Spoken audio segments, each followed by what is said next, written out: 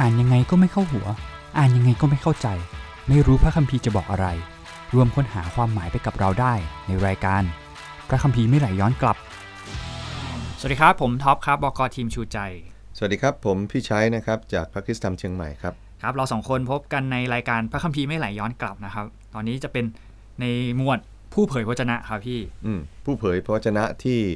มีอยู่12เล่มด้วยกันเป็นผู้เผยพระวจนะน้อยผู้เผยพระวจนะน้อยนะน้อยในนี้ไม่ใช่น้อยแบบว่าไม่สำคัญนะคือภาษาอังกฤษใช้คำว่า minor prophet ฟังแล้วมัน minor จังเลยนะฟังมันน้อยๆจริงๆแล้วไม่ใช่เราจะต้องบอกว่าผู้เผยพระวจนะฉบับที่มันเขียนสั้นๆหรือถ้ามาเทียบกับอิสยาห์อะไรพวกนั้นอันนั้นผู้เผยพระวจนะแบบเขียนยาวๆเขาเรียกเมเจอร์หรอเมเจอร์ใช่โอ้ยแต่ว่าถึงเนื้อหาจะสั้นแต่ว่าเนื้อหาแน่นมากเลยนะใช่แล้วนะจริงๆอ่านผู้เผยพระวจนะน้อยเนี่ยมันตื่นเต้นทุกครั้งเลยนะวันนี้เราพูดถึงเรื่องอะไรนี่ครับพี่ต่อจากครั้งที่แล้วเลยเป็นยังไงที่พี่ทิ้งเอาไว้ครับว่าแค่ผู้เผยพระวจนะคนแรกเนี่ยก็ดราม่าแล้วเพราะว่าเรื่องราวของเขาเนี่ยครับเหมือนกับไปฟังรายการพวกแบบนั้นเน็กอะไรเงี้ยครับพี่หรือว่ารายการพี่อ้อยพี่ชอตแบบมีอยู่ๆมีคนโทรเข้ามาในรายการครับพี่แล้วก็บอกว่าเนี่ยครับภรรยาผมมีชูครับผมควรทำยังไงดีหนีไปอยู่กับชายอื่นแล้วจะทำยังไงดีเลยโอ้อย่างเงี้ยครับพี่แล้วก็ร้องไห้ค่ำควรอะไรครับแล้วปกอย่างนี้ปกติพวกนันเน็กนี่เขาจะแนะนํำยังไงนี่ถ้าอันนี้ผมก็ฟังมาเมื่อคืนเนี่ยครับที่พูดถึงเรื่องผู้ชายคนนึงโทรมาแล้วก็แบบโอ้ยคบกันมานานมากเลยอะไรครับมีลูกด้วยกันด้วยนะครับสุดท้ายแล้วผู้หญิงอยู่ๆก็ผู้หญิงปรากฏว่าเขาเพิ่งรู้ว่าผู้หญิงเนี่ยไปคบกับคนอื่นซ้อนคือไปเหมือนนอกใจอะไรอย่างเงี้ยครับแล้วเขาควรจะทำไงซึ่งส่วนใหญ่แล้วเนี่ยเขาก็จะให้เหตุผลง่ายๆเลยว่าความรักมันหมดนะครับถ้าความรักคุณก็ต้องเข้าใจนะครับว่าความรักมันจบลงแล้ว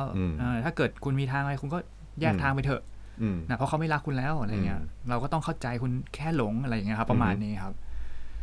ซึ่งไอ้เรื่องเนี่ยครับพี่มันก็คือเหมือนกับพระคัมภีร์ตอนนี้ที่เราจะมาคุยกันใช่ไหมครับใช่คือเรื่องของโฮเชยาครับพี่โอ้โหผมลองกลับไปอ่านมาเฮ้ยเรื่องของโฮเชยานี่คล้ายๆกันเลยนะครับโอ้โหดราม่าเหมือนกันเลยใช่ไหมโผล่มาก็ดราม่าเลยครับผมว่าถ้าโฮเชยาอยู่ที่สมัยเราเนี่ยคงจะโทรไปหานันเน็กด้วยนะว่าเอาไงดีนะพี่อ้อยพี่ชอตเขาบอกก็ต้องทำใจนะคะอย่างนี้นะครับแล้วพระคัมภีร์ตอนนี้เป็นยังไงครับพี่โฮเชยาจริงๆโฮเชยานะเป็นหนังสือดราม่ามากนะเป็นเรียกว่าเป็นบันทึกอะไรเรื่องความรักโรแมนติกนะของจริงๆไม่รู้โรแมนติกหรือเปล่านะมันรักกรรมยังไงมันรักกรรมด้วยเนาะแต่ไม่แน่นะตอนท้ายเดี๋ยวลองดูว่ามันโรแมนติกได้ไหมนะแต่ว่าเรื่องโฮเชยาเนี่ยก็เป็นพระธรรมเล่มแรกนะของผู้เผยพระวจนะน้อยก็รู้สึกว่ามันเหมาะสมมาก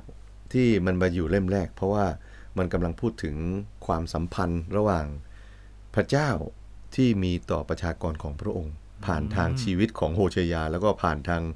ชีวิตที่ดราม่าของโฮเชยานั่นเองคือผู้เผยพระวจนะเนี่ยไม่ได้แค่เขียนนะนี่คือการกำลังใช้ชีวิตในการเผยพระวจนะเลยใช่ปกติผู้เผยพระวจนะเนี่ยเขาจะยืนขึ้นใช่ไหมแล้วก็ประกาศบอกว่านี่พระเจ้าตรัสว่านะจงอย่างนั้นจงอย่างนี้ใช่ไหมแต่ว่าชีวิตของโฮเชยาเป็นชีวิตที่เป็นพระวจนะเองชีวิตของเขาที่ดราม่าเนี่ยเนาะความดราม่านั้นกลายเป็นพระวจนะที่พระเจ้าใช้ให้มาเผยกับคนอิสราเอลเองเนาะท็อปอ่านแล้วเป็นยังไงอ่านแล้วก็นั่นแหละครับพี่เรื่องราวดราม่าของโฮเชยาเนี่ยมันก็เริ่มต้นตรงที่ว่าพระเจ้าก็บอกให้โฮเชยาเนี่ยเนาะไปรับหญิงเจ้าชู้มาเป็นภรรยาใช้คำว่าเจ้าชู้เลยนะไม่ใช่คำว่าเจ้าชู้เหมือนกับในข้อที่2นะบอกไปรับหญิงเจ้าชู้มาเป็นภรรยาเกิดลูกชู้กับนางเพราะว่าแผ่นดินนี้เล่นชู้อย่างยิ่งโดยการละทิ้งพระเจ้าเสียนะนั้นพระเจ้าก็สั่งให้โฮเชยาไปรับหญิงเจ้าชู้มาเป็นภรรยานะหญิงเจ้าชู้คนนี้ก็ชื่ออะไรโกเมอร์นะโกเมอร์ก็เป็นหญิงที่เจ้าชู้นะก็อาจจะมีใจที่ครุกรุ่นกับการไม่ซื่อสัตย์อยู่แล้วอาจจะเป็นอย่างนั้นก็ได้นะแล้วก็พระเจ้าก็ไปให้โฮเชยาไปเอาเข้ามาแต่งงานนะตอนนี้ก็แต่งงานกันแล้วก็มีลูกใช่ไหมมีลูกด้วยครับมีลูกคนหนึ่งก็พระคัมภีร์ก็บอกว่าโกเมอร์ก็คลอดลูกให้กับโฮเชยาคนนี้ชื่อยิสราเอลนะก็ความหมายเดี๋ยวไปดูต่อในรายละเอียดกันเองนะครับแต่ว่าก็มีอีก2คนที่มีลูกด้วยนะชื่ออะไรจำได้ไหม โลลูฮามาโลรุฮามาใช่ไหมโลรุฮามาแล้วก็โลอัมมีนะโอ้นี่ผมไปอ่านมาครับพี่ แต่ที่น่าสนใจก็คือพระคัมภีร์ไม่ได้บอกว่าลูก2คนนี้เป็นลูกของโฮเชยาเอ้าจริงเหรอครับพี่น่าสิแล้วพระคัมภีร์ก็ไม่ได้อธิบายด้วยตกลงเป็นลูกของใครมันก็เลยทำให้สอดคล้องให้เห็นว่าโฮเชยาอาจจะยังไม่รู้ด้วยซ้ำนะว่านี่เป็นลูกเขาหรือเปล่าคือลูกคนแรกที่อิสราเอลเนี่ยคือนั่นเป็นลูกของเขาแต่อีก2คนเนี่ยไม่ใช่ไม่ได้บอกก็เหมือนไกลๆว่าไม่แน่ใจถ้าสมัยก่อนมีตรวจ DNA โฮเชยาอาจจะขอให้ตรวจแล้วใช่ไหมอย่างนี้นะใช่นั่นคือความดราม่านะเพราะว่าพอมีลูกเสร็จแล้วเนี่ยแล้วก็ไม่รู้ว่าลูกนั้น2คนนั้นเป็นลูกใครนะดราม่าหนักเข้าไปอีกก็คือโกเมอร์ทิ้งโฮเชยาและลูกๆแล้วก็ไปมีสามีใหม่โอ้โหทิ้งทั้งลูกทั้งผัวเลยนะพี่ทั้งลูกทั้งสามีเลยแล้วก็ไม่เพียงแต่ว่าทิ้งลูกทิ้งผัวอย่างเดียวนะเอาทรัพย์สินของสามีเอาไปด้วยเอาหอบไปด้วยนะเพื่อจะไปปนเปื้อกับคนรักใหม่นะไปเปนะนั่นคือเรื่องราวดราม่าในช่วงแรกของผมอ่านผมก็ว่าดราม่านะเพราะว่าลูกชื่อของลูก2คนนะครับพี่โลอัมมีกับโลรุฮามาเขาก็เขียนแปลเลยบอกว่าแปลว่าอะไรโลรุฮามาแปลว่าอะไรครับพี่ไม่ได้รับความเมตตาโอ้โหคำว่าโลภาษาฮีบรูมันแปลว่าไม่นะรุฮามานะมาจากคำว่าราคัมนะแปลว่าความเมตตาไม่ได้รับความเมตตาแล้วชื่อแปลกนะชื่อแบบโอ้คือแบบถ้าตั้งชื่อแบบมันเจ็บปวดอย่างนี้นะแล้วก็อีกคนหนึ่งโลอัมมีโลแปลว่าอะไรไม่นะอัมแปลว่าประชากรแล้วก็มีแปลว่าของฉันไม่ใช่ประชากรของฉันเพราะฉะนั้นในแง่นี้เนี่ยชื่อลูกกำลังสะท้อนถึงความเจ็บปวดของโฮเชยาและความเจ็บปวดของพระเจ้านะคือท็อปเคยอกหักไหมเคยเนาะพี่ก็เคยนะ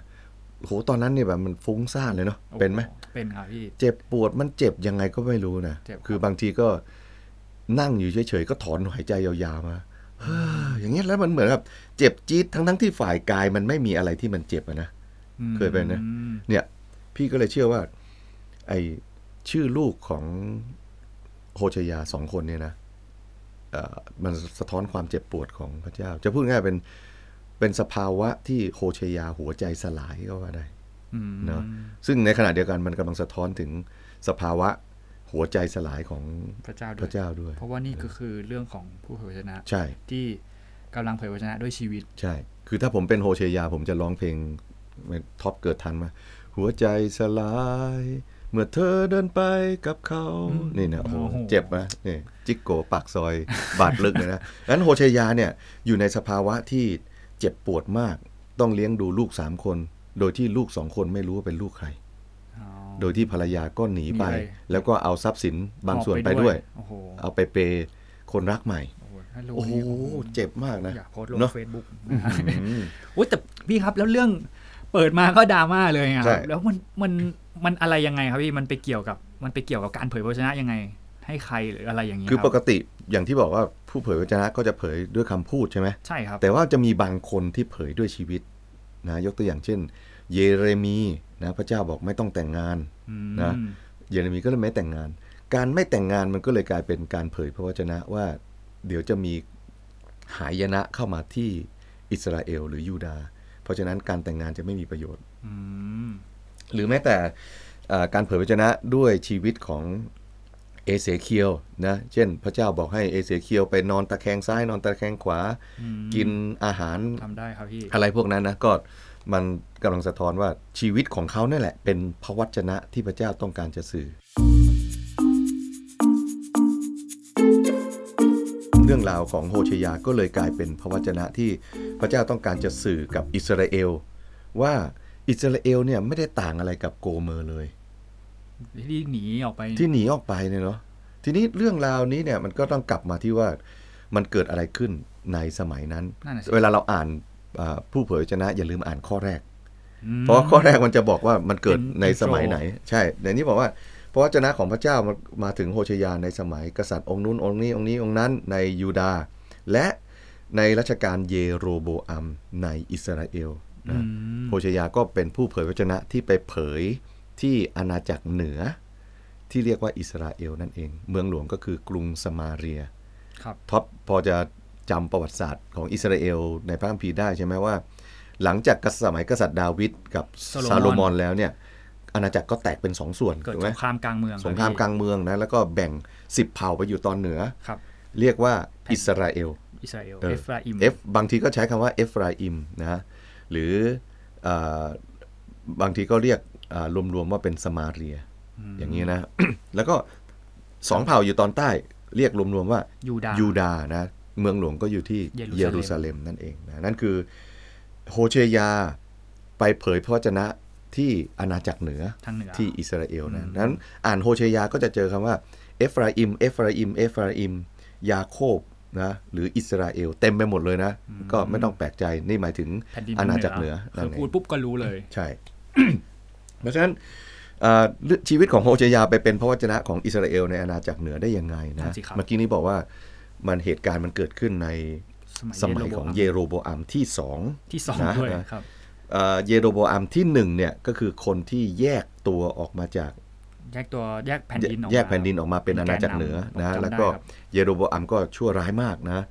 ก็เนื่องจากแยกออกมาแล้วเนี่ยก็สร้างศาสนาขึ้นมาใหม่ของตัวเองผมจำได้ครับตอนนี้คือแบบตอนทำสงครามกลางเมืองปุ๊บพอแยกกันปุ๊บเนี่ยตอนแรกก็ฟังเหมือนจะแบบว่ามีใครดีไม่ดีความจริงไม่ดีทั้งคู่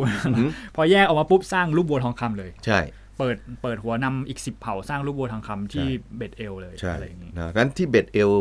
ก็เลยกลายเป็นสถานที่ที่คนอิสราเอลในอาณาจักรเหนือเนี่ยก็ถวายบูชาให้กับรูปเคารพซึ่งเป็นสิ่งต้องห้ามสำหรับพระเจ้าใช่ไหมครับแล้วก็นอกจากนั้นเนี่ยที่อาณาจักรเหนือเนี่ยมันยังมีประวัติศาสตร์อีกก็คือตอนที่อิสราเอลติดตามพระเจ้าในฐานะที่พระเจ้าเป็นกษัตริย์เนี่ยมันมีอยู่ช่วงหนึ่งจำได้ไหมในสมัยซาอูลที่อิสราเอลมาร้องขอว่าอยากจะมีกษัตริย์เหมือนกับคนอื่นเหมือนประเทศอื่นใช่ไหมเขาก็เลยตั้งในสุดเขาก็เลยฝืนนะแล้วก็ตั้งกษัตริย์ขึ้นมาตั้งที่ไหนรู้ไหมที่ไหนครับที่กิลการ ที่กิลการเพราะฉะนั้นเวลาเราอ่านพระธรรมโฮเชยาเราจะเจออะไรนะเอฟราอิมนะเบธเอลกิลการนี่ก็เป็นภาพรวมๆว่านี่คือการเล่นชู้ฝ่ายวิญญาณของคนอิสราเอลนั่นเองในสมัยของเยโรโบอัมนะทีนี้พอมาถึงสมัยเยโรโบอัมที่2นะก็จะเป็นช่วงที่ตอนนั้นเนี่ยมหาอำนาจก็เริ่มเสื่อมอำนาจลงแผ่วว่างั้นเริ่มแผ่วนะเพราะอียิปต์ก็เริ่มไปไม่ค่อยมีบทบาทนะอัสซีเรียก็ยังไม่ยิ่งใหญ่ทางตอนเหนือนะอียิปต์นี่ตอนใต้ใช่ไหมเพราะฉะนั้นในช่วงนี้เนี่ยพอมหาอำนาจมันแผ่วลงเนี่ยอิสราเอลก็เลยมีโอกาสที่จะไปตียึดคืนดินแดนนะพอตียึดคืนดินแดนเป็นไงเหลิงสิย่ามใจใช่ไหมโหค่านี้ก็แน่เหมือนกันเว้ยอย่างนี้นะนี่คือเยโรโบอัมที่2พอกำลังทหารของเยโรโบอัมที่2เนี่ยมันเข้มแข็งในสุดแล้วก็เลยทำให้สามารถที่ไปทำการค้าระหว่างประเทศได้เพราะกำลังทหารมันใช่ทหารเพิ่มขึ้นมั่นคงสงบสุขนะแล้วก็ทำให้ค้าขายได้พอค้าขายแล้วเป็นไงรวยนะพอรวยแล้วเป็นไงลืมก็อยากรวยอีกอยากรวยอีกใช่ไหมไม่ว่าลืมพระเจ้าในจริงๆก็ลืมด้วยนะแต่ว่ามันสาเหตุก็คือมันเขาพอติดใจหลงรสชาติของความมั่งคั่งได้แล้วอยากได้อีกเขาทำไงรู้ไหมทำไงครับพี่เขาปล่อยเงินกู้นอกระบบให้คนจนซึ่งในพระคัมภีร์เดิมบอกว่าทำแบบนี้ไม่ได้คนอิสราเอลด้วยกันเนี่ยอย่าไปให้เงินเขายืมโดยที่ไปคิดดอกจำได้ไหมในพระคัมภีร์เดิมใช่ไหมเพราะอะไรเพราะเขาเป็นพี่น้องกันเมื่อก่อนนี้ก็เคยเป็นทาสด้วยกันในอียิปต์จำได้ไหมถ้าตอนนี้เนี่ยเราออกมาจากการเป็นทาสที่อียิปต์แล้วอย่าไปจับคนอื่นมาเป็นทาสของเราเพราะฉะนั้นถ้าเขายากจนช่วยเขาถ้าเขายืมอย่าคิดดอกแล้วถ้าเกิดเขาใช้คืนไม่ได้อย่าไปริบเสื้อคลุมของเขานี่นะซึ่งในสมัยเยโรโบอัมที่2เนี่ยมันทำหมดเลยนะเพราะฉะนั้นมันก็เลยกลายเป็นภาพที่เกิดความเสื่อมทรามในสังคมนะสาเหตุก็มาจากอะไรรู้ไหมความปรารถนาความมั่งคั่งนั่นเองจำได้ไหมครับว่ารากของมันคืออะไรความมั่งคั่งความเจริญรุ่งเรืองใช่ไหมครับทีนี้พอมาถึงความมั่งคั่งเนี่ยเขาอยากจะได้ความมั่งคั่งเพิ่มขึ้นเขาทำไงรู้ไหมเขาไปกราบไหว้พระ ที่ส่งเสริมพระที่ส่งเสริมความมั่งคั่งชื่อพระอะไรที่อยู่แถวคานาอันสมัยนั้นพระบาอันใช่ไหมพระบาอันเนี่ยจริงๆบาอันมันแปลว่าพระบาอันก็ได้มันแปลว่าสามีก็ได้นะบาอันนี่ก็บาอันเนี่ยมันแปลว่าสามีมันเป็นพระแห่งอะไรจำได้ไหมความร่ำรวยพระแห่งความอุดมสมบูรณ์นะแล้วความอุดมสมบูรณ์ของพระบาอันเนี่ยมันจะมาพร้อมกับพิธีกรรมอะไรเป็นพิธีกรรมที่เกี่ยวกับอะไรนะครับเรื่องทางเพศที่ให้ไปนอนกับโสเภณีอะไรอย่างนี้ใช่ไหมครับเพราะฉะนั้นก็จะมีในพระธรรมโฮเชยาก็จะมีพูดถึงเรื่องของคนอิสราเอลเนี่ยไปนอนกับหญิงบริการประจำพระวิหารเป็นวิหารของพระบาอันมีอยู่ตอนหนึ่งที่บอกว่าคนอิสราเอลไปถวายบูชาผ่านทางหญิงที่อยู่ในวัดอยู่ในพระบาอันวัดของพระบาอันนั่นเองนะเพราะฉะนั้นเห็นว่านี่คือสภาพสังคมในสมัยของโฮเชยานะคนอิสราเอลติดใจลุ่มหลงกับความมั่งคั่งแล้วก็ลุ่มหลงกับการที่เขาได้รับการอวยพรจากพระบาอันผ่านทางพิธีที่เขาไปร่วมหลับนอนกับหญิงอื่นที่ไม่ใช่ภรรยาของตนนะสภาพเหล่านี้เองเนี่ยพระธรรมโฮเชยาก็เลยกลายเป็นพระธรรมที่เผยพระวจนะผ่านชีวิตของเขาให้เห็นว่าโกเมอร์ที่เล่นชู้เนี่ยเนาะก็ไม่ต่างอะไรกับอิสราเอลที่เล่นชู้กับพระเจ้าซึ่งใครเป็นสามีของอิสราเอลแล้วก็ต้องย้อนกลับไปใช่ไหมว่าตอนที่คืออิสราเอลกับพระเจ้าเป็นมาเข้าสู่ชีวิตในความสัมพันธ์ได้ยังไงท็อปจำได้ไหมมันเริ่มต้นประวัติก็มันคือมันกำลังจะพูดถึงพันธสัญญาใช่ไหมครับใช่ใช่ไหมครับซึ่งก็คือการที่พระเจ้านำอิสราเอลเนี่ยออกมาจากอียิปต์แล้วเขาก็ทำพันธสัญญากันที่ภูเขาซีนายคือถ้าจะอ่านตอนนี้เนี่ยเราต้องอ่านให้เป็นเหมือนกับว่ามันเป็นตำนานรักโรแมนติกระหว่างอิสราเอลกับพระเจ้านะขณะที่อิสราเอลตกเป็นทาสในอียิปต์นะพระเจ้าทำยังไงพระเจ้าไปไถ่เขาออกมาจำได้ไหมใช้คำว่าไถ่ใช่ไหมไถ่ก็คือซื้อออกมานะจากการเป็นทาสใช่ไหมครับเสร็จแล้วพอออกมาจากการเป็นทาสที่อียิปต์แล้วเนี่ยเขาก็มาถึงถิ่นทุรกันดารนะในถิ่นทุรกันดารอิสราเอลก็ลำบากใช่ไหมพระเจ้าทำไงสำแดงความรักที่คอยดูแลคอยปกป้องนะอะไรขาดพระเจ้าให้นะมีศัตรูพระเจ้าปกป้องมีพระเจ้าช่วยอะไรพวกนี้นะมันเป็นการเหมือนกับพระเจ้ากำลังสำแดงความรักให้กับคนอิสราเอลในถิ่นทุรกันดารให้รู้ว่าพระเจ้ารักเขานะสุดท้ายการสำแดงความรักในถิ่นทุรกันดารก็มาถึงจุดสูงสุดก็คือจุดที่เขาทำเข้าร่วมพิธีพันธสัญญาโอ้มันคล้ายๆกับพิธีแต่งงานเลยนะก็พระคัมภีร์ก็จะเปรียบเทียบบ่อยว่าความสัมพันธ์นี่มันเหมือนแบบการแต่งงานใช่เพราะฉะนั้นเนี่ย พูดง่ายพระเจ้าก็ทำพิธีพันธสัญญากับคนอิสราเอลนะพระเจ้าบอกว่าเราจะเป็นพระเจ้าของเจ้าจะเป็นประชากรของเราฝ่ายเจ้าจงรักเราด้วยสิ้นสุดใจอย่ามีพระอื่นอย่างนี้นะแล้วก็พระเจ้าก็จะอวยพรให้มีชีวิตที่ยั่งยืนนั่นคือตำนานรักนะพูดง่ายนะพระเจ้ากับอิสราเอลเนี่ยมันเปรียบเทียบคล้ายๆกับสมัยที่เราแต่งงานสมัยนี้นะเรายืนอยู่ต่อหน้าพระเจ้ายืนต่อหน้าแขกใช่ไหมเสร็จแล้วผมก็ปฏิญาณนะว่าข้าพเจ้าขอรับคนนี้ไว้เป็นภรรยาจะรักและจะทนุถนอมเธอไม่ว่าจะยากจนหรือมั่งมีอะไรนะอะไรจะเจ็บป่วยจะทุกข์จะสุขอะไรกันเลยนะจนกว่าความตายจะแยกจากกันเนี่ยมันเป็นภาพเหมือนกับว่าที่ภูเขาซีนายเนี่ยอิสราเอลกับพระเจ้าเนี่ยเข้าสู่พันธสัญญาร่วมกันก็ปฏิญาณต่อกันนะพูดง่ายใครเป็นสามีของอิสราเอลก็ต้องพระเจ้าแน่นอนสุดท้ายพอคนอิสราเอลเข้าไปในดินแดนคานาอันเขาไปนมัสการใครนะพระบาอันแปลว่าอะไรเมื่อกี้นี้สามีโอ้โหดราม่าไหมล่ะพระเจ้ามาถึงจุดที่หัวใจสลายจริงๆเพราะว่าพระเจ้าเองเป็นผู้ที่พาอิสราเอลคอยดูแลสำแดงความรักนะแต่ว่าพอถึงเวลาเขามาถึงดินแดนแล้วเนี่ยพอมาถึงเรือนหอภรรยากับเอาเตียงเอาของที่มีไปให้กับสามีหรือเอาห้องหอนะไปมอบให้กับคนอื่นเจ็บไหมอ๋อนี่ก็คือภาพแบบเดียวกับที่โฮเชยาต้องไปรับโกเมอร์มาใช่แล้วโกเมอร์ก็หนีไปนอกใจเนาะมันเป็นไปได้ยังไงท็อปลองคิดซิว่าอิสราเอลทำไม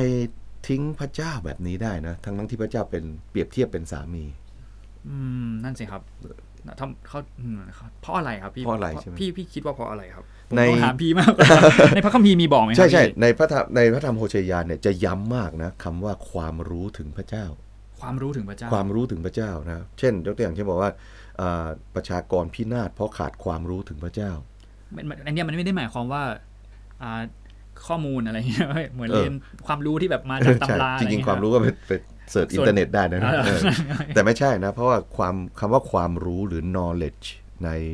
ภาษาฮีบรูเนี่ยเนาะมันมาจากคำว่ายาดาจะชื่อเหมือนของลูกสาวของอาจารย์ทัวร์เนี่ยเนาะชื่อมีความหมายดีมากนะว่ายาดาเนี่ยมันไม่ใช่เป็นแค่ความรู้เชิงสมองข้อมูลในสมองนะแต่มันเป็นความรู้เชิงประสบการณ์รู้จักอย่างนี้ใช่ไหมครับยกตัวอย่างคำนี้ที่มันใช้ในตอนอื่นในพระคัมภีร์เดิมนะมีอยู่ตอนหนึ่งในปฐมกาลบทที่4 ข้อ 1ครับฝ่าย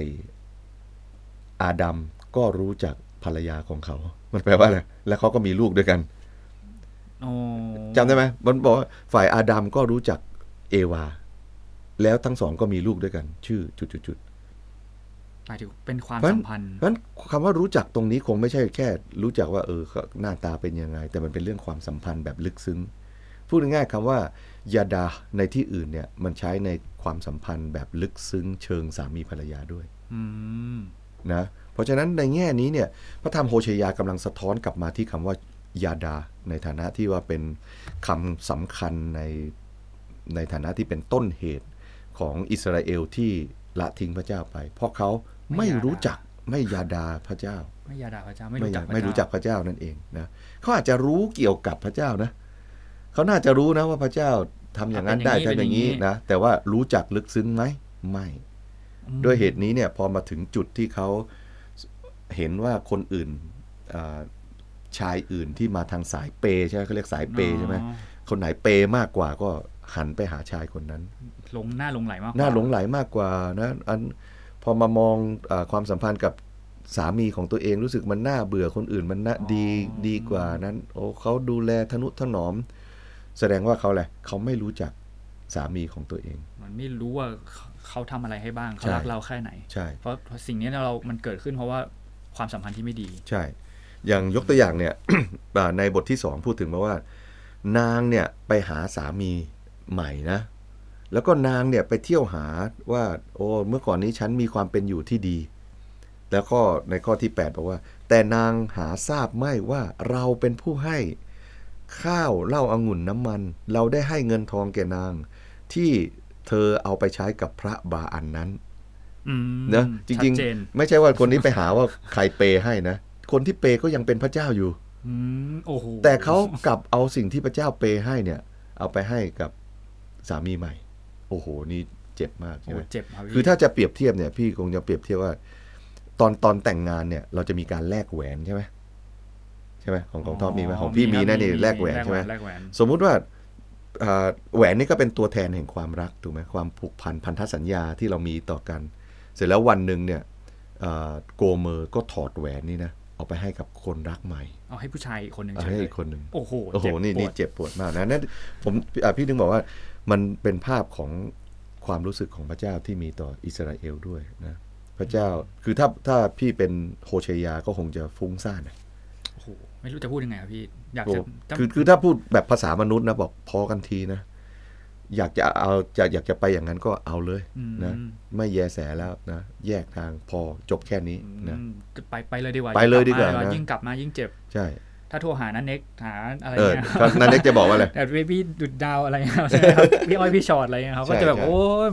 เขาไม่รักเราแล้วเนาะเราต้องทำใจจริงๆก็มันก็น่าจะจบอย่างนี้นะมันน่าจะจบอย่างนี้นะครับไม่ว่าจะด้วยเหตุผลหรือว่าอะไรอย่างเงี้ยพี่เรื่องความรู้สึกมันก็ไม่ได้คือถ้าเราเอาเรื่องของความรู้สึกเนี่ยคงจะไม่ได้อะเพราะว่าเวลาเราเจ็บเวลาเราเฮิร์ตเนี่ยอารมณ์มันไปก่อนเหตุผลด้วยซ้ำใช่ครับจริงไหมคือถึงเวลาที่เราไม่เอายังไงก็ไม่เอาจริงไหมนี่ถ้าเกิดไม่มีลูกห้อยมาด้วยนี่อาจจะแบบคิดฟุ้งซ่านกว่านี้นะใช่พี่ก็ว่านะทีนี้พอมาพูดถึงเรื่องเหตุผลเนี่ยถ้าโดยหลักเหตุผลเนี่ยโฮเชยากับโกเมอร์มันจะจบยังไงก็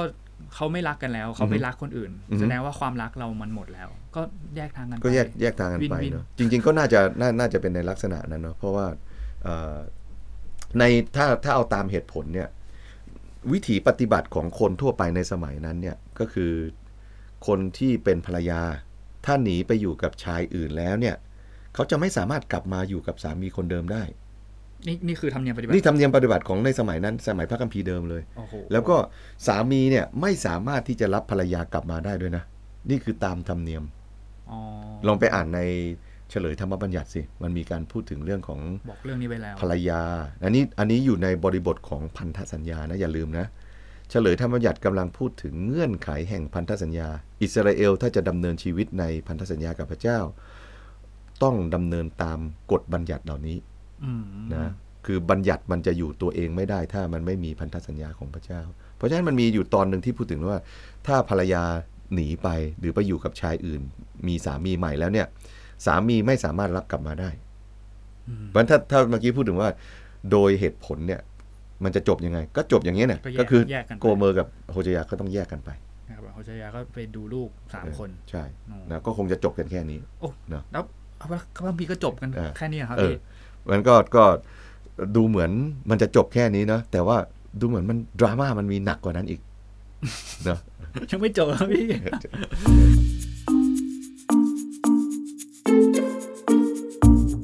แล้วพระคัมภีร์มันจะจบลงอย่างนี้เลยเหรอครับแบบแยกกันไปเลยเนี่ยครับคืออย่างที่ว่าถ้าเราเอาตามอารมณ์เนี่ยเนาะเราก็คงไม่เอากลับแล้วเหตุผลด้วยเหตุผลก็ไม่สามารถทำได้ตามธรรมเนียมสมัยนั้นเขาก็ไม่ทำกันนะมันน่าจะจบแบบนี้นะแต่มันไม่จบเรื่องมันดราม่ามากกว่าเพราะว่าบทที่3เนี่ยพระเจ้ามาตรัสกับโฮเชยาอีกนะบอกว่าจงไปอีกครั้งหนึ่งไปสมานรักกับหญิงคนหนึ่งซึ่งเป็นคนรักของชู้และเป็นหญิงล่วงประเวณีเหมือนพระเจ้าทรงรักพงศ์พันธุ์อิสราเอลอย่างนั้นแหละแม้ว่าเขาจะหลงไหลไปตามพระอื่นและนิยมชมชอบกับลูกอะไรนะขนมลูกองุ่นแห้งนะพูดง่ายพระเจ้าก็สั่งให้โฮเชยาไปตามกลับมานะสังเกตนะพระเจ้าไม่ได้บอกว่าจงไปตามภรรยาของเจ้ากลับมานะไม่ใช่นะไปบอกไปสมานรักกับหญิงคนหนึ่ง เสมือนกับว่าคนนี้เนี่ยไม่เคยทำอะไรผิดก็ไม่หมายว่าคนนี้เนี่ยดูเหมือนตามหลักของมนุษย์แล้วเนี่ยเขาไม่สามารถที่จะถูกเรียกว่าเป็นภรรยาอีกได้เขาถูกปฏิบัติเสมือนกับเป็นหญิงคนหนึ่งไม่ใช่เป็นอดีตภรรยาแล้วเข้าใจไหมหมายถึงว่ามันมีการแยกจากกันในทางด้านสถานะพระเจ้าบอกไปสมานรักกับหญิงคนหนึ่งนะไม่ใช่บอกว่าไปรับภรรยาของเจ้ากลับมาพูดง่ายนะตามธรรมเนียมสมัยนั้นเนี่ยการที่เขาหนีไปอยู่กับคนอื่นเนี่ยเขาถูกหย่าขาดแล้วในทางด้านสถานะการเป็นภรรยาจบไปแล้วจบแล้วมันจบตั้งแต่ก่อนหน้านี้แล้วนะแต่ว่าพระเจ้าให้มีดราม่ามากขึ้นก็คือให้โฮเชยาไปรับอดีตภรรยากลับมานะอดีตภรรยาที่ไปมีคนอื่นนั่นเองนะนั่นคือเขาไปรับกลับมาภรรยาอยู่ที่ไหนอะนั่นนะครับอยู่ที่ไหนครับพี่โกเมอร์ที่หนีไปอะเขาอยู่ที่ไหนนั่นนะครับอยู่ไหนครับอยู่ที่ตลาดอยู่กลางตลาดเพราะอะไรเพราะว่าโกเมอร์เนี่ยในที่สุดแล้วเมื่อเขาวิ่งตามหาคนรักเนี่ยเนาะคนรักใหม่เนี่ยเนาะแต่ในที่สุดคนรักใหม่ก็ทิ้งเขาโดนทิ้งแล้วก็ในที่สุดแล้วโกเมอร์เนี่ยก็น่าจะมีเป็นหนี้เป็นสินหรือว่าไปเป็นสมบัติของใครและในที่สุดก็ถูกขายในฐานะแบบทาสก็เลยอยู่ในตลาดโอ้โหทำไมเศร้าอย่างนี้ครับพี่พระเจ้าก็เลยบอกให้โฮเชยาก็ไปรับนะในบทที่3ข้อ2แล้วบอกดังนั้นข้าพเจ้าจึงซื้อนางเป็นเงิน50เชเคลจุดนะแล้วก็บอกว่าอย่าเล่นชู้อีกอย่าไปเป็นของชายอื่นอีกนะใช้คำว่าอีกนะเพราะฉะนั้นในแง่นี้เนี่ยก็ดราม่าตรงที่ว่าพระเจ้าให้โฮเชยากลับไปรับมาถ้าโฮเชยาทำอย่างนี้เนี่ยมันทำถูกไหมในแง่ของสังคมสมัยนั้นก็ไม่ถูกเพราะอะไรเมื่อกี้มีบัญญัติห้ามไว้ยิ่งมีบัญญัติห้ามไว้แล้วก็คนสมัยนั้นเขาก็ไม่ทำกันใช่ไหมความรู้สึกก็ไม่ได้ทางด้านเหตุผลก็ไม่ได้นะเพราะฉะนั้นโฮเชยากำลังทำสิ่งที่มันสวนความรู้สึกและสวนหลักเหตุผลนี่เป็นความรักที่มันเกินอารมณ์ความรู้สึกและมันเกินระดับเหตุผล นะซึ่งเป็นที่มาของโฮเชยาในตอนต่อๆมาที่พูดถึงเรื่องความรักที่ยิ่งใหญ่ความรักที่มันไม่รู้จะเอาคำไหนมาเปรียบนะความรักที่เมื่อกี้นี่บอกว่าถ้าเป็นโดยทั่วไปเขาจะบอกโอ้เลิกกันเถอะถ้ามันหมดรักแล้วก็เลิกกันไปใช่ไหมอันนั้นเป็นความรักแบบอารมณ์บางทีก็เราแยกไม่ค่อยออกความรักกับความหลงแต่ว่าความรักในโฮเชยามันเป็นความรักที่อยู่เกินอารมณ์แล้วก็เกินเหตุผลนะโอ้ผมต้องขั้นกลับมาตรงนี้นิดนึงนะเป็นยังไงคือหลังจากที่โกเมอร์เนี่ยทิ้งโฮเชยาไว้กับลูกใช่ครับลูก3คนเสร็จแล้วก็ออกแล้วก็โกเมอร์ก็ออกไปหาผู้ชายคนอื่นใช่ไหมครับคนที่เขาคิดว่าปรากฏว่าโกเมอร์โดนทิ้งอีกโดนทิ้งอีกแถมเกิดสถานการณ์อะไรไม่รู้จนสุดท้ายโฮเชยาต้องไปซื้อคืนกลับมาแสดงว่าชีวิตของเขานี่คือแบบตกระหกระเหินอะไรทุกอย่างนึงคือในแง่นึงเนี่ยชีวิตของโกเมอร์ก็คงไปไหนก็คงไม่มีใครเอาเพราะว่าถ้าพี่บอกตามเนื้อหาตามบัญญัติเนี่ยเขาจะกลับไปหาเองก็ไม่ได้เพราะมันผิดแล้วใช่ความรู้สึกก็อาจจะไม่ได้ด้วยเราไม่รู้ว่าเขารู้สึกยังไงแต่ว่ารู้สึกว่าคงเละเทะเหมือนกันโฮเชยาไปเจอแล้วเราลองคิดดูถ้าโกเมอร์อยู่ใน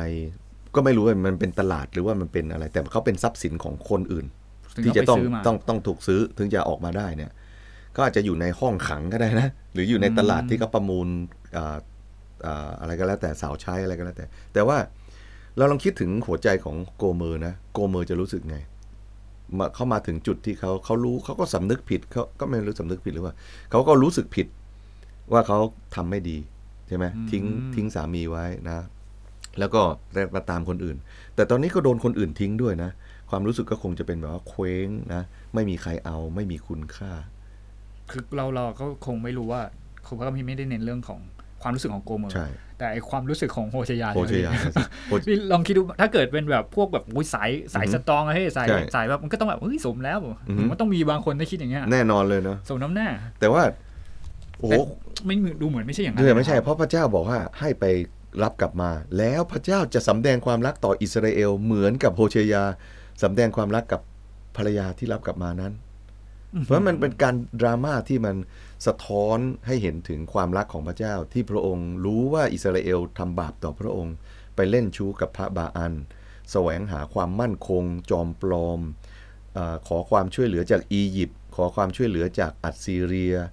สร้างพันธมิตรทางการเมืองทางการทหารเพื่อตัวเองจะอยู่รอดปลอดภัยพระเจ้าบอกว่าทำอย่างนั้นเนี่ยเจ้าแค่แสวงหาความมั่นคงแต่เปลือกนอกเท่านั้นเองความมั่นคงที่แท้จริงมันมาจากข้างในก็คือความเชื่อในพระเจ้าผู้ยิ่งใหญ่สูงสุดผู้ที่รักเขาอย่างมากใช่ไหมพระเจ้าก็รู้ว่าอิสราเอลก็ทำอย่างนี้เหมือนกับโกเมอร์ที่เล่นชู้อิสราเอลก็เล่นชู้กับพระเจ้าหมายถึงว่าเล่นชู้โดยละทิ้งพระเจ้าแล้วก็ไปมีสามีใหม่ก็คือพระบาอัลกับความมั่งคั่งทางกายภาพนั่นเองทางวัตถุนะทีนี้กลับมาตรงที่ความรักเนี่ยเนาะความรักแบบนี้เนี่ยมันเกินอารมณ์มันเกินเหตุผลในพระคัมภีร์ก็ใช้เป็นคำที่พิเศษด้วยนะมีคำพิเศษนะคำว่าความรักมันไม่ใช่แค่ love นะภาษาไทยรักก็รักนะภาษาอังกฤษก็แค่ love ภาษาฮีบรูมันพิเศษมากเลยมันมีคำว่าเคเซตออกเสียงยากไหมมันต้องออกเสียงตัวคอควายก่อนนะเคเซตท็อปลองออกเสียงนะเคเซตอย่างเงี้ยเคเซตนะคำว่าเคเซตเนี่ยในพระคัมภีร์เดิมเนี่ยเนาะมันมีความหมายที่แปลยากพอสมควรนะเพราะว่ามันจะแปลว่าความดีงามก็ได้ goodness นะหรือบางทีจะแปลว่าความรักความเมตตาก็ได้แปลว่าอะไร compassion นะที่แปลว่าความรักความเมตตานะหรือว่า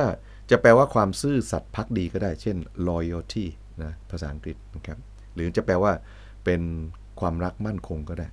steadfast love อย่างนี้นะคือพระคัมภีร์บางทีก็แ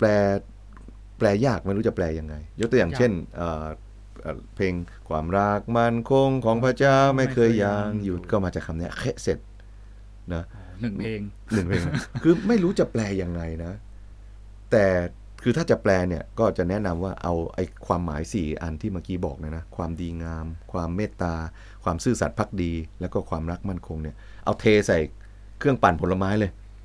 แล้วกดเบอร์แรงสุดเลยนะเสร็จแล้วเทใส่แก้วมานั่นคือเคเสร็จโอ้โหเนี่ยครับเคสเสร็จข้นๆอย่างเคสเสร็จข้นๆแบบนี้นะแล้วเคสเสร็จเนี่ยมันกลายเป็นความรักที่พระเจ้ามีต่ออิสราเอล มันไม่ใช่ความรักแบบธรรมดาแต่เขาจะเรียกว่าเป็น covenant love หรือ covenantal love ก็คือความรักในพันธสัญญานั่นเองนั้นถึงเห็นว่าถ้าเราทำตามอารมณ์เนี่ยเนาะโฮเชยาก็คงไม่เอาทำตามเหตุผลก็ไม่ได้อยู่แล้วเพราะธรรมเนียมเขาไม่ทำกันอย่างนี้แต่สิ่งที่พระเจ้าให้โฮเชยาทำมันทำโดยอยู่บนพื้นฐานของเคเซตเป็นความรักที่เหนืออารมณ์เหนือเหตุผลเพราะมันเป็นความรักที่มาจากความมุ่งมั่นที่จะทำตามพันธสัญญาที่เคยให้ไว้นี่คือเคเซตนะด้วยเหตุนี้โฮเชยาก็ไปรับโกเมอร์กลับมา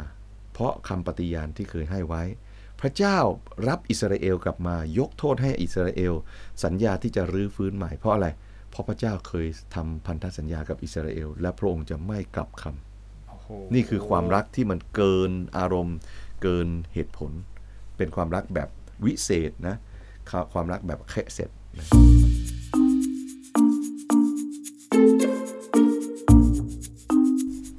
ยิ่งใหญ่ไหมมันดูแบบคำใหม่ครับพี่คำใหม่นะ เป็นคำใหม่สำหรับผมมากเลยครับเคสเซ็ตใช่แล้วก็ความรักนี้เองเนี่ยมันก็ไม่ได้จบอยู่แค่ความรักที่พระเจ้าจะรื้อฟื้นอิสราเอลนะแต่มันเป็นความรักที่พระเจ้าสัญญาว่าพระองค์จะส่งต่อความรักแบบเคสเซ็ตนี้นะไปยังคนอื่นๆด้วยนะคือไม่ได้จบแค่อิสราเอลนะแต่ในพระธรรมโฮเชยาเนี่ยก็จะสะท้อนให้เห็นว่าในอนาคตเนี่ยพระเจ้าก็จะรื้อฟื้นความสัมพันธ์ระหว่างพระองค์กับมนุษยชาติผ่านทางพระเมสสิยาที่พระเจ้าทรงเลือกไว้ในวงวานของดาวิดซึ่งความจริงนี้เรื่องนี้มันก็ไปเกี่ยวกับตั้งแต่ปฐมกาลที่พระเจ้าบอกว่าวันหนึ่งพระเจ้าก็จะช่วยมนุษย์ด้วยอะไรอย่างนี้ใช่ใช่ก็เป็นแผนการของพระเจ้าที่ผ่านพระธรรมโฮเชยาเนี่ยเนาะก็จะสะท้อนให้เห็นว่าพระเจ้าจะทำให้แผนการของพระองค์สำเร็จก็คือการทำให้เขาเรียกรื้อฟื้นความสัมพันธ์ระหว่างพระเจ้ากับมนุษย์ให้กลับขึ้นมาดีงามอีกครั้งหนึ่งที่เหมือนในพระคัมภีร์นี้เวลาโฮเชยาอ่านบ่อยๆจะมีคำว่าอีกครั้งหนึ่งบ่อยๆอย่างนี้หรือเปล่าจริงๆในพระธรรมโฮเชยาเนี่ยมันอาจจะไม่ได้ใช้คำบางครั้งก็ใช้คำว่าอีกนะอีกอย่างเงี้ยนะซึ่งมันกำลังสะท้อนให้เห็นว่าพระเจ้ากำลังจะรื้อฟื้นความรักของอิสราเอลอีกครั้งหนึ่งจำได้ไหมว่าตำนานรักระหว่างพระเจ้ากับอิสราเอลเริ่มต้นที่ไหนก็อียิปต์ที่อียิปต์ใช่ไหมที่อียิปต์ถ้าเราอ่านในโฮเชยาจะพบว่าพระเจ้าเนี่ยจะรื้อฟื้นความสัมพันธ์กับอิสราเอลอีกครั้งหนึ่งโดยการพาเขากลับไปที่อียิปต์เป็นภาพเปรียบเทียบนะเป็นภาพเปรียบเทียบเพราะว่าผมอ่านแล้วก็งงๆว่าทำไมต้องพากลับไปที่อียิปต์กลับไปที่อียิปต์เนี่ยเพื่อให้เห็นว่าเนี่ยจุดเริ่มต้นของอิสราเอลกับพระเจ้าเริ่มต้นที่นี่ถ้าจะเปรียบเทียบโฮเชยากับโกเมอร์เนี่ยนะสมมุติว่าก่อนที่เขาแต่งงานเขาไปนั่งชมตะวันตกดินที่ดอยหนึ่งแล้วกันนะครับแล้วก็เกิดปัญหานะในสุดก็แยกทางกันกลับไปตอนที่เขากลับมามีเริ่มต้นความสัมพันธ์ใหม่เขากลับไปที่จุดดั้งเดิมหนังเกาหลีสุดๆเลยครับพี่กลับไปที่จุดดั้งเดิมแล้วก็ไปรื้อฟื้นความรักดั้งเดิมเพื่อที่จะกลับมาเริ่มต้นความรักใหม่ที่ลึกซึ้งกว่าเดิมพระเจ้าในพระธรรมโฮเชยาก็จะทำลักษณะนี้พระเจ้าจะพาเขากลับไปที่อียิปต์เพื่อพระเจ้าจะไถ่เขาออกมาและเพื่อพระเจ้าก็จะทำพันธสัญญากับพวกเขารื้อฟื้นพันธสัญญาอีกครั้งหนึ่งโอ้โหนี่มันพล็อตเหมือนหนังเลยครับพี่ใช่ใช่โอ้โหก็คือกลับไปที่เดิมผมก็อ่านดูแล้วก็แบบทำไมต้องพากลับไปอียิปต์เพราะว่าความจริงแล้วกำลังจะเป็นการรื้อฟื้นใช่เหมือนกลับมาที่สถานที่แห่งความทรงจำจุดเริ่มต้นที่แบบว่าเรารักกันที่ตรงนี้เนาะพระเจ้าก็ให้ความสำคัญกับความรักดั้งเดิมที่ประชากรมีต่อพระองค์ฟังดูเหมือนพระเจ้ารักษาสัญญาที่ให้ไว้แล้วความรักของพระเจ้าไม่ได้เปลี่ยนไปจากตอนนั้นเลยเนาะอ่านโฮเชยานะแบบซึ้งเลยนะพี่ส่วนตัวนะอ่านแล้วซึ้งเลยซึ้งในความรักพระเจ้าที่มีต่อเราแล้วก็พระธรรมโฮเชยาเนี่ยมันก็จบน่าสนใจนะมันจบในบทสุดท้ายเนี่ยบอกว่าผู้ใดฉลาด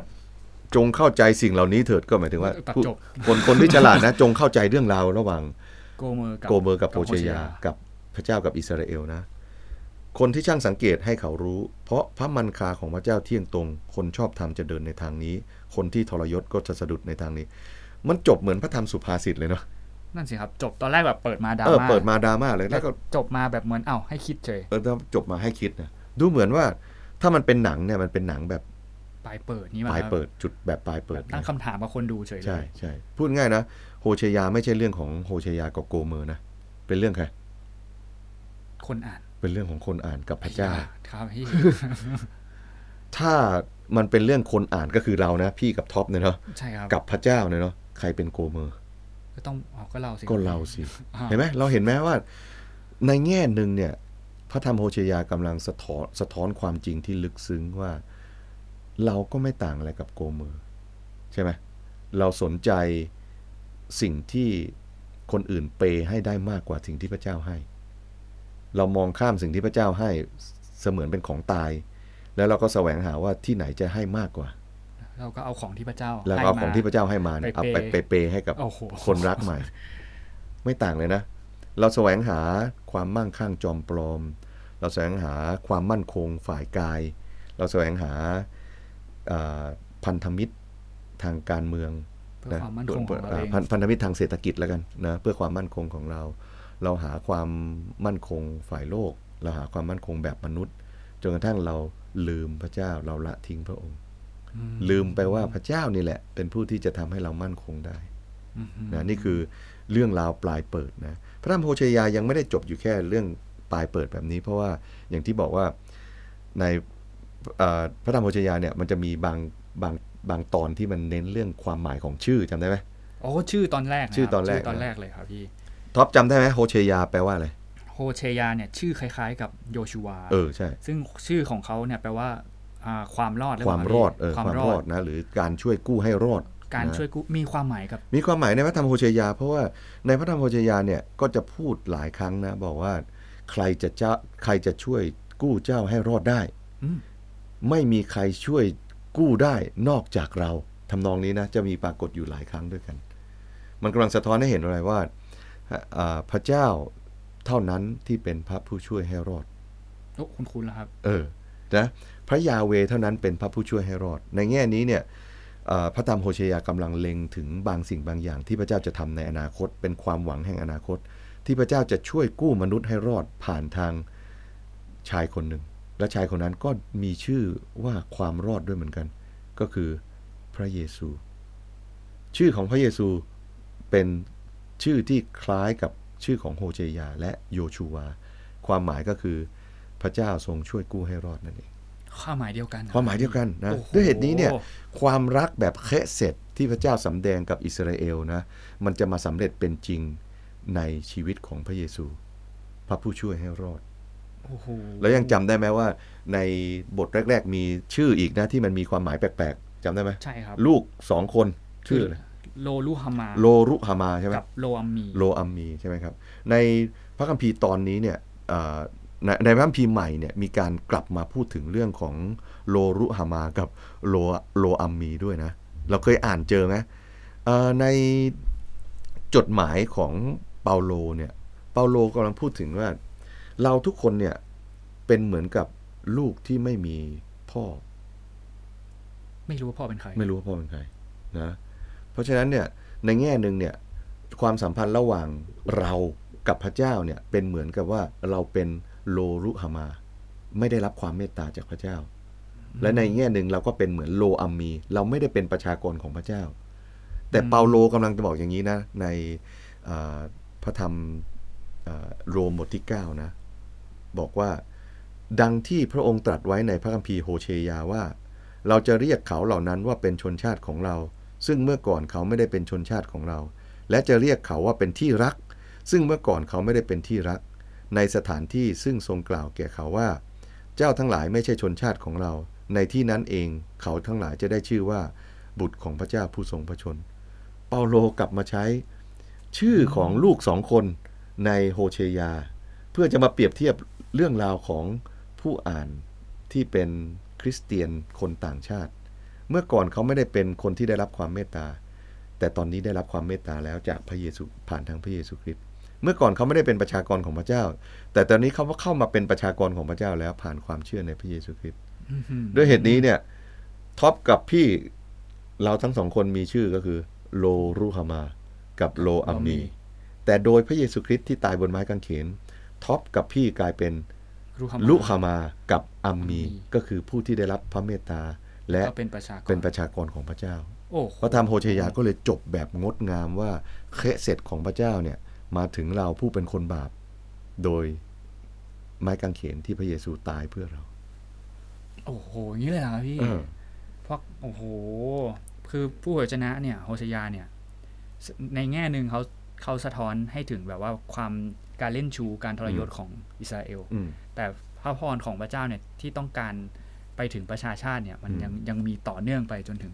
การที่พระเยซูมาช่วยเราใช่คือในแง่นึงก็โฮเชยากับโกเมอร์สะท้อนให้เห็นถึงภาพของความสัมพันธ์ระหว่างพระเจ้ากับอิสราเอลแต่มันจะไม่จบอยู่แค่พระเจ้ากับอิสราเอลใช่ไหมเพราะเหมือนกับตอนจบของโฮเชยาที่เป็นการปลายเปิดแล้วไอการเปิดเนี่ยมันเปิดให้เปิดความรอดใช่ไหมครับไปสู่คนที่ไม่ได้เป็นอิสราเอลด้วยจริงๆพอปลายเปิดแบบนี้นะคนยิวสมัยก่อนเขาก็อ่านแบบเปิดเหมือนกันนะว่าเรื่องโฮเชยามันจะเป็นจริงได้ยังไงและสุดท้ายจริงๆเนี่ยมันก็มาอย่างนี้นะยอห์นก็ใช้โฮเชยาพระเยซูก็ใช้โฮเชยาเปาโลก็ใช้โฮเชยาเพื่อให้เห็นว่าความรักของพระเจ้าที่เปิดไว้ตั้งแต่ในพระคัมภีร์เดิมเนี่ยเนาะมันมาขมวดในพระเยซูคริสต์นั่นเองแล้วมันก็จบลงที่จบลงเพราะฉะนั้นดราม่าแห่งความรักของพระเจ้าที่มีกับมนุษย์นะมาจบลงที่ไหนที่ไม้กางเขนนั่นเองโอ้โหใช่ไหมที่ไม้กางเขนพระเจ้าสำแดงเคสเสร็จของพระองค์ขณะที่เรายังเป็นคนบาปขณะที่เรายังเป็นโกเมอร์อยู่นั้นพระคริสต์ได้ทรงสิ้นพระชนเพื่อเราโอ้โหนะนี่คือเล่มแรกของบทผู้เผยพระวจนะนะโฮเชยานิ่งไปเลยครับนิ่งเลยนะอึ้งเลยนะเปิดด้วยดราม่าเลยแต่จบยิ่งกว่านั้นอีกนะครับยิ่งคือดราม่าแบบเป็นความรักแบบเกินเหตุผลเกินอารมณ์ความรู้สึกนะเป็นความรักแบบไหนเคสเซ็ตนะความรักแห่งพันธสัญญาที่พระเจ้าทำกับมนุษย์โอ้โหนี่คนแรกนะครับนี่ผู้เผยพระวจนะน้อยคนแรกที่เปิดมาคือโฮเชยาพี่น้องต้องกลับไปอ่านแบบละเอียดอีกทีนะนี่ผมอ่านไปแล้วรอบนึงผมยังต้องกลับไปอ่านอีกรอบเลยต้องอ่านอีกรอบนึงนะดีมากเลยนะเราจะสัมผัสถึงความรักของพระเจ้ายิ่งใหญ่แล้วคนต่อไปล่ะครับพี่คนต่อไปพระธรรมโยเอลโยเอลรู้จักครับพี่เพราะว่าเป็นคนที่โบสถ์ไม่ใช่ที่พูดถึงผู้เผยพระวจนะโยเอลนะโยเอลพูดถึงเรื่องอะไรโยเอลนี่แบบพูดถึง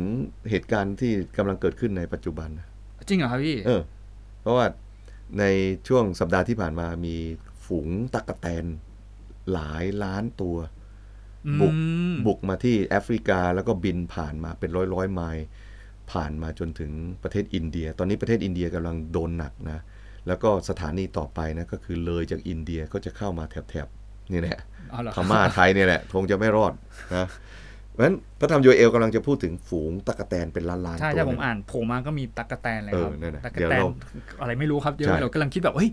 คำถามผมก็คือเราเอาตั๊กแตนมาเผยพระวจนะได้ด้วยใช่นะแล้วเดี๋ยวลองดูว่าโยเอลเกี่ยวอะไรกับตั๊กแตนแล้วก็เกี่ยวอะไรกับเราที่เป็นผู้ฟังดีครับที่วันนี้ยังไงลองกลับไปอ่านดูก่อนแล้วกันนะครับส่วนวันนี้เราก็ขอบคุณพี่ชัยมากเลยนะครับที่มาช่วยอ่านพระคัมภีร์โฮเชยากับเรานะครับยินดีครับงั้นเจอกันตอนต่อไปแล้วกันนะครับได้เลยเราวันนี้ลาไปก่อนนะครับสวัสดีครับสวัสดีครับ